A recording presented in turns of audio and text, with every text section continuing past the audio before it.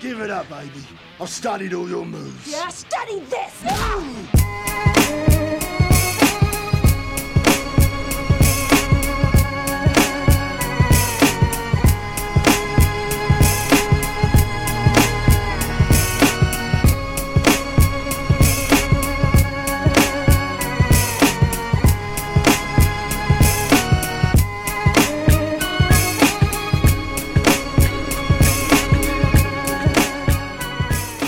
What's going on, everybody? Welcome to episode number 30 of the Forbidden Technique podcast, where today we're just going to be hitting a real quick recap on last night's UFC card, just since next week's card is one that we think we might end up talking about for a while. We don't want to do a stupidly long episode, and this card kind of overperformed for a card that I was extremely negative about last week and didn't want to talk about at all. Yeah, the card didn't have that much to look at going into it, but it had some potential, and then almost every fight that could have turned out good, or was at least quick.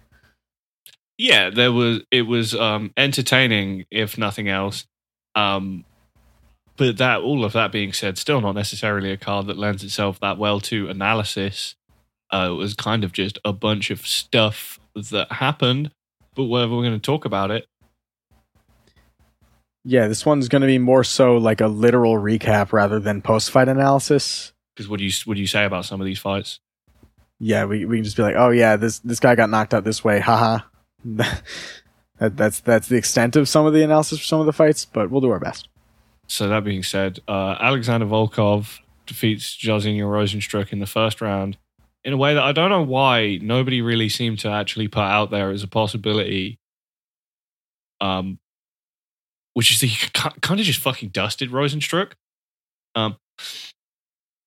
Despite my sadness edging in picking Rozenstruik by a stupid knockout in a fight that he was otherwise losing, all of the stuff that I said about Volkov just being tall and being consistent with output, working behind range tools and being reasonably responsible with his range and positioning, was just going to be bad for Jairzinho Rozenstruik, who is not a particularly big heavyweight and doesn't establish a takedown threat or proactively create counter opportunities, despite being like ostensibly a counterpuncher. So, Volkov just kind of like kicked and jabbed him up from really far away for a little bit. And then Rozenstruik tried to parry a kick to get a counter hook. And as soon as he thought he was like actually connecting, it was clearly just like so mad about having to like get across this distance. He just started just swinging the biggest, ugliest hooks you've ever seen. Just ate like a short right hand counter that kind of like put him on his shit and got him backed up against the cage. And Volkov just fucking just dusted him up against the cage. Just punched him a bunch of times. His mouthpiece fell out and he got dropped like 3 times. And then the fight got stopped and he was kind of fine. But if I hear anyone complaining about this stoppage, then what the fuck do you want Herb Dean to do? This is the kind of stoppage I'd like to be seeing more of in MMA. It was fine. Thank you, Volkov, for saving us from what this fight could have been. Yeah, and also anyone that complains about the stoppage needs to go back and watch the Overeem Rozenstruik stoppage and think about, why did the referee stop it? Yes, he knocked down Overeem. And it seemed like he was knocked out enough, but he also stood up instantly, and Rozenstruik turned around, and there was literally zero threat of Overeem eating a counter in the last 5 seconds because Rozenstruik turned around and walked to the middle of the cage and was celebrating while the fight was still on. So the referee could have left it to go the next 5 seconds, and there would have been like one of the funniest walk-off fake KOs ever, because he just would have lost after kind of throwing it away, because he could have done one ground and pound shot to like seal the deal and make it a legit stoppage. So Rozenstruik he was kind of due a fucky stoppage, and that was the stoppage that like launched Rozenstruik into this like top 10 status that we can see at this point he probably shouldn't be in. But he's an incredibly frustrating fighter, and at this point in his career, I don't really expect him to develop. So it's kind of just like if you give him Augusto Sakai, he's going to knock him out. And if you give him someone better than that, then he probably isn't. he's either going to shit the bed and do nothing for 5 rounds like he did against Gane, or he's going to get knocked out in the first 3 minutes like he did against Ngannou and Volkov. Yeah, or just like or just taken down and tepidly top gamed like he did against Curtis Blades and for most of that Alistair Overeem fight. So I don't know, maybe rebook that fight with him and Marcin Tybura, because that's like a guy that he can beat, but also a guy that might just out-wrestle him pretty easily. And for Volkov, just give him a bunch more mid-strikers here. The difference in his body language when he isn't concerned about a takedown threat is astounding. And yeah, if you're going to be tentative and not establish threats against Volkov, then he's going to hit you a bunch of times and you're going to fall over. Yeah, and like just another thing that was just kind of annoying about Rozenstruik's performance is that he looked so scared. Like he was taking way too many adjustment steps. Like they weren't even really adjustment steps. He was kind of just picking his feet up and then putting them back down, trying to give the illusion of being mobile. But he was just standing in the same place, like not sure what to do with his feet. He kept trying to like parry with his rear hand and then chase the target with his left hand instead of punching where he was going to be. So he just looked really off the whole fight and like scared of the range that Volkov had. He also seemed kind of worried about the power threat, which I think is something to consider now that Rozenstruik's been knocked out a couple times, because like his chin's definitely not awful, but it's not good enough to where he could have the game he has at heavyweight where he doesn't throw very much. Like he has to kind of go use his power to avoid other people's power, or else someone like Volkov is just going to like bulldoze him immediately. And in the shot that he hurt Rozenstruik with was like it was a really clean shot once he like just kind of pierced the guard with the right straight, but that is kind of all it was. It was just like a nice, accurate shot from a heavyweight. It wasn't like Volkov being a huge hitter or anything. So Rozenstruik should be fighting out of the top 10 at least. It's weird that he's gotten so many main events, and I'm kind of glad that he is probably leaving the main event scene the same way he entered, which is like a weird stoppage that's still kind of fair. Yeah, I mean, I think a lot of people seem to miss the counter that Volkov landed in the big stupid exchange that preceded the actual finishing sequence. So I think like Rozenstruik was already kind of buzzed when he got hit with the big right hand up against the cage. And I think the one that like dropped him against the cage almost. And I think we also just saw the issue with, like you're saying, Rozenstruik, someone who has to like go out there and more proactively put his power on people. Kind of saw the issue with that because he has famously been terrified of leading, and as soon as he was forced to, he just doubled down on a big, stupid, ugly exchange that got him countered and then just kind of fucked up. So, like, yes, he definitely needs to actually like take more initiative in fights, but he would also need to develop technically in ways that I can't really anticipate happening at this point, to actually do that in a way that's not just going to get him knocked out a bunch more times. So I don't know. I don't know what you do with Jairzinho Rozenstruik. If you look at his highlight reel, like it looks like he can knock people out proactively, but then you watch the full extent of his fights and see how much of an outlier each of the times he knocks someone out is. And then Evloev and Ige went to decision. Evloev like kind of beat the shit out of Ige. Yeah, they kind of had a pretty competitive first round where Dan Ige was able to surprise Evloev a little bit, just like with his speed and the way he covers distance and can put combinations together. But as the fight started to go deeper, Evloev just really got Dan Ige's timing, was timing his entries really well, like running him onto stiff jabs, fucked him up with a big counter flying knee. But Dan Ige's chin is insane. And in the third round, when Evloev had kind of sold Dan Ige on the feet, he started really pressing a wrestling advantage and just beating the shit out of Dan Ige with great chain wrestling and top control. Solid performance. Was more and more dominant as the fight went deeper, and just steadily broke Dan Ige down and beat him in every phase of the fight. Yeah, there's less to say about it than I wish there was, but it was pretty cut and dry. Like Ige got hurt really bad by the first flying knee that landed. He didn't get like ruined by it. It just kind of made him tentative for the rest of the fight to enter. And Dan Ige already has enough issues when entering, so it just kind of made him get fucked up by Evloev's like really nice jab, like rangy jab. And Evloev, it also opened up his kicking game that Ige kind of respected his power by that point. So he started like doing little body kicks occasionally.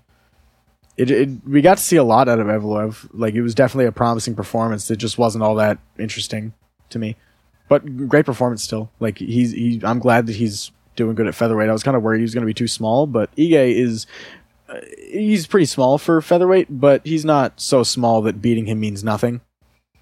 So Evloev could definitely do some shit. Like, people were saying he should fight Arlen Allen. Yeah, I'd be down for that fight. I'd also be down for Evloev versus like Giga Chikadze. Also, I think Movsar Evloev versus Bryce Mitchell would be a really interesting one. That's actually probably the coolest one you can make. Yeah, right like matchup wise, I think is kind of the most interesting one. And yeah, like Movsar Evloev is really coming into his own as a featherweight. He's clearly grown into the weight class. Looks good physically. Cardio look good. Yeah, and I probably sounded like I was a little down on Movsar Evloev just because, as I did say, he's the kind of fighter that I find difficult to assess because of how his game works. But he is also just like a pretty good striker because you have to be at featherweight. I think I was saying that like maybe some of his defensive moves as a striker can be pretty rote, but at least he has kind of systematized defensive moves built into his offense, which a lot of MMA fighters just like don't have. So even if they can be a little rote, just having these things built in when you're throwing, it's just good habits. Yeah, like it seems like not that much to ask, but it really is impressive anytime a guy will just consistently keep his hand up after leaving the exchange, or, just throw up a high guard if he recognizes that he's out of position.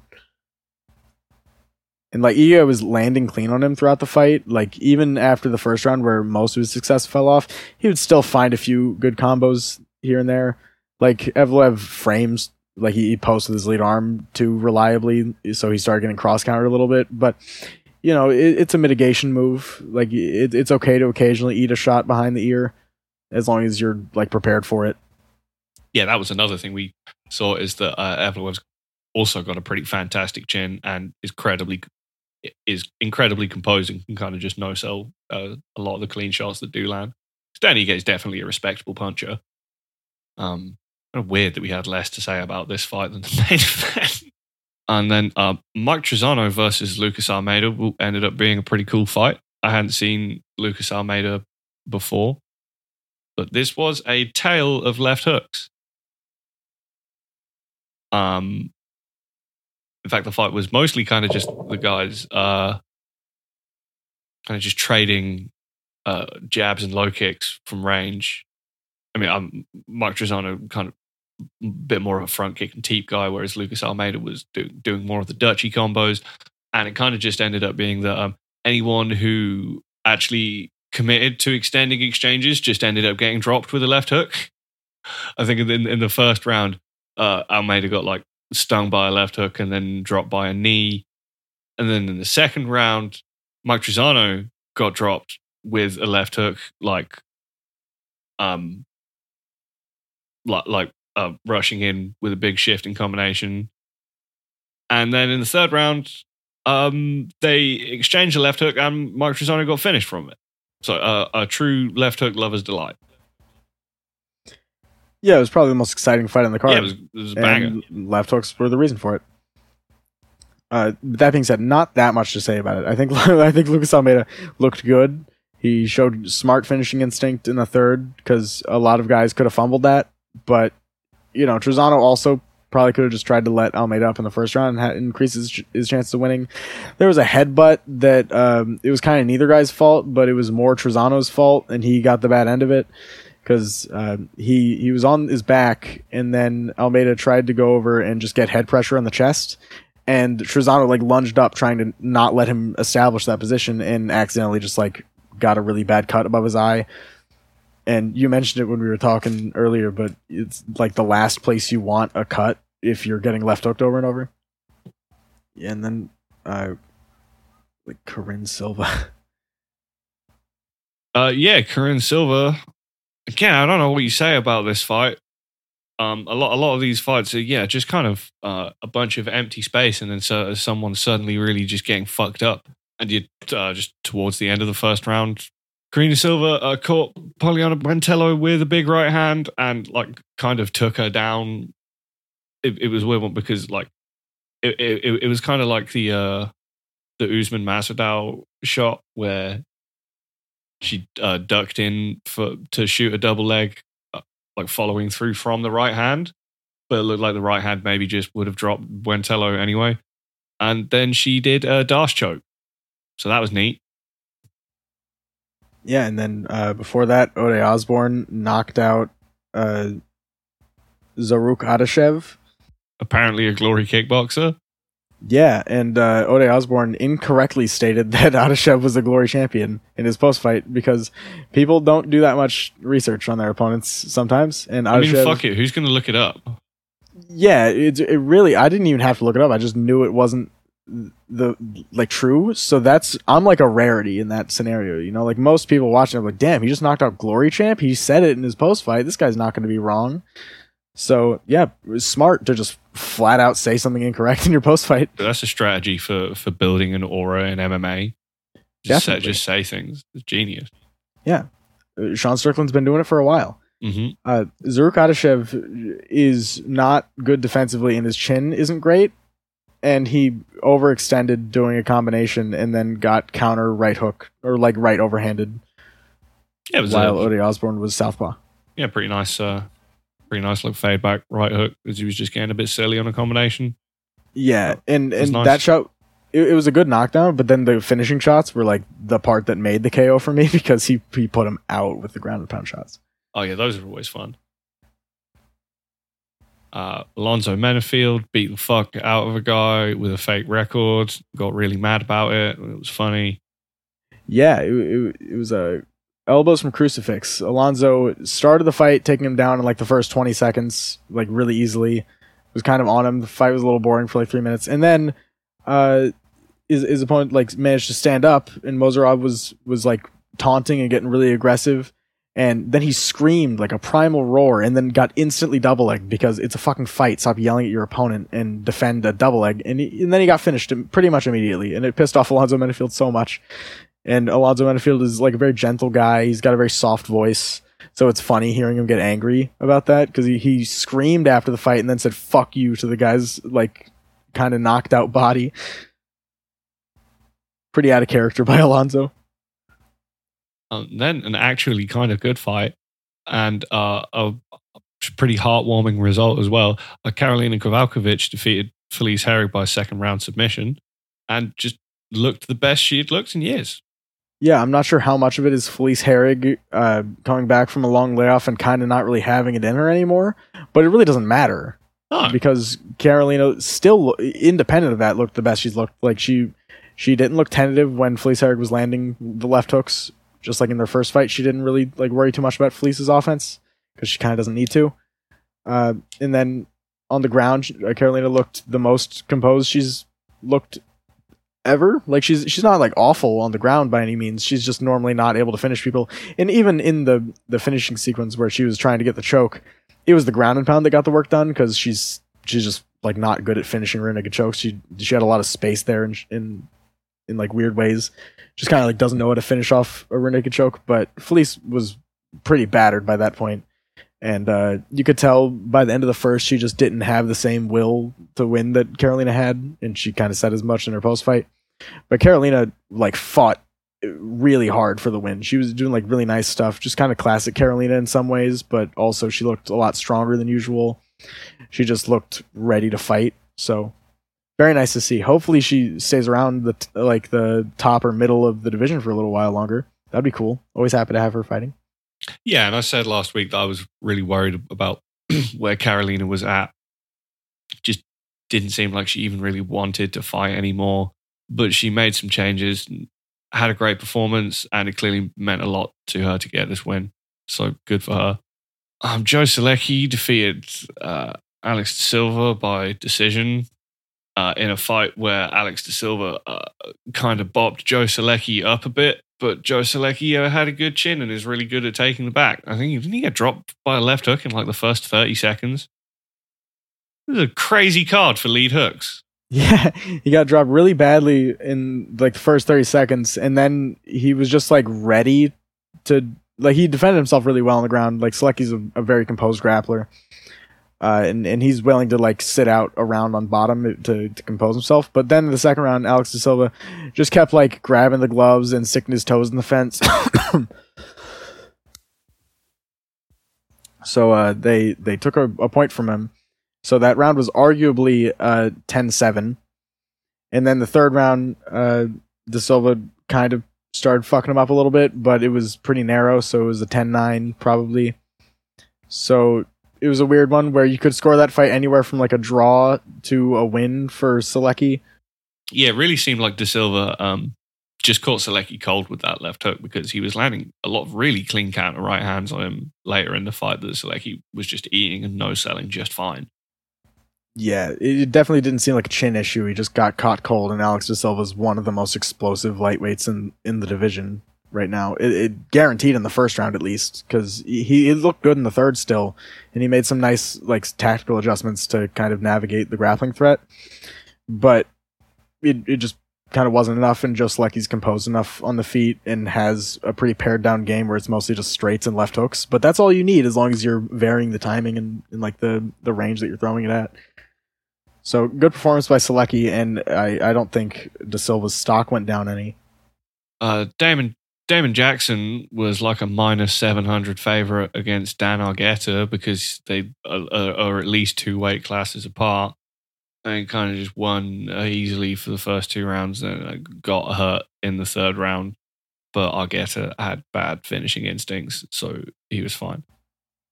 Yeah, it had big like Charles Rosa versus Guitar Hero, Justin James had the same energy as that fight, where the guy that was like very clearly able to win in some regard just fumbled the shit out of it because he doesn't know how to finish someone on the feet. There was also shit talk going on between their corners. I don't really know what they were saying. That's just always funny to happen. And before that, Benoit Saint-Denis rear naked choked someone who was also making his lightweight debut in the UFC, because they're both formerly welterweights, and it looked like Stolze shouldn't be at lightweight because he just looked very skinny, kind of drawn out, and it didn't help him defend any wrestling at all.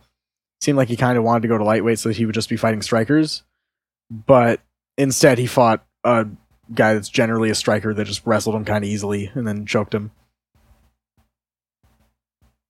So not that much to say about that one. Oh, Tony Gravely knocked out Johnny Munoz, and it kind of looked like he was just going for like trying to grab an underhook, and Johnny Munoz dipped into it and kind of uppercut himself and got knocked out. Yeah, I'm not even sure if Gravely's hand was fully in a fist. It was just kind of like the timing was correct, and his opponent was in no position to eat a right hand right in the jaw. And then the ground and pound didn't even really finish him because it was kind of like grazing or like flat out missing. It's just one of those ones where Tony Gravely is very explosive and Johnny Munoz doesn't have a great chin. So if sometimes you just hitting someone's chin accidentally or like kind of intentionally, because I really can't tell if he was trying to hit him there or if he was just shooting in an underhook really explosively. Does it matter? But that kind of adds to it. That mystery of not knowing exactly what happened kind of makes me enjoy it more. Jeff Molina kind of robbed flyweight Junior Dos Santos. But also, it kind of doesn't matter. It was a weird one. And it was just kind of a close fight where Jeff Molina got hurt really bad at one point. Also was a left hook, right? Yeah. I guess one of the judges gave the round to Jeff Molina still, even though he got hurt in the second. But that was weird. Before that, Renat Fakhretdinov decisioned Andreas Michailidis. It was pretty standard. Renat did not look like a world beater or anything. He just looked perfectly serviceable at what he was trying to do. He just kind of like took him down, got decent control positions, tied up the arms well, got ground and pound off when he saw the opportunity, but didn't really push it too much. And Michailidis looked like Michailidis. He looked slow and unprepared to handle someone that's actually like a physical threat. And then Aaron Blanchfield versus JJ Aldrich was kind of a banger. Yeah, it was pretty good, and it ended like somewhat quick. JJ Aldrich was doing good shit with her jab, as she always does. Nice counter punching. Yeah, her range looked really nice. She was just kind of trying to find straight shots, as Aaron Blanchfield kind of overcommitted and squared her stance a lot. She also kept going for the head kick as Aaron Blanchfield was going to stand up, one of my personal favorite moves. Yep. And Aaron Blanchfield just kind of stayed in the fight until the finish. Like she wasn't losing badly. She just wasn't winning. She was like finding a little bit of offense with kicks and occasionally landing on Aldrich just because Aldrich is really slow. Doesn't have very good defensive reactions. Her defense itself isn't that bad. It's just her reaction speed's kind of slow. So JJ Aldrich just got tagged at the end of exchanges or at certain points, but it wasn't. It didn't look like Blanchfield was like taking over on the feet or anything, and then a scramble ensued. Yeah, the finish kind of came out of nowhere when JJ Aldrich kind of just fell over because of like just a weird collision where they both went for a knee. And just, as she went to stand up, Aaron Blanchfield scooped up the neck and pushed her to the cage to finish with a standing guillotine. Which is pretty neat. Yeah. I feel like I learned nothing about Aaron Blanchfield. Nope. And I feel like I learned nothing about JJ Aldrich. Nope. It was just a fight that was enjoyable to watch, but doesn't have that much broad stuff to learn about. Yeah, that was this card. Yeah. And that was all of the fights. I guess before we get out of here, we can talk about Tawanchai a little bit, because this was cool. Tawanchai put on a fucking clinic, as expected. Was very much the fight that we kind of said it was going to be. Not even just in a world, Tawanchai is going to win because he's better at Muay Thai than Nicolas Larsen. It's just displayed the benefits of just having tight and mechanically efficient footwork, not galloping around doing a ton of L steps and not shifting on every single entry. And literally both of the times that Larsen got dropped in this fight were because he would they'd be he'd be orthodox and Tawanchai would be southpaw, and he would like feint a right kick and then step through to try and get offense off in the new stance.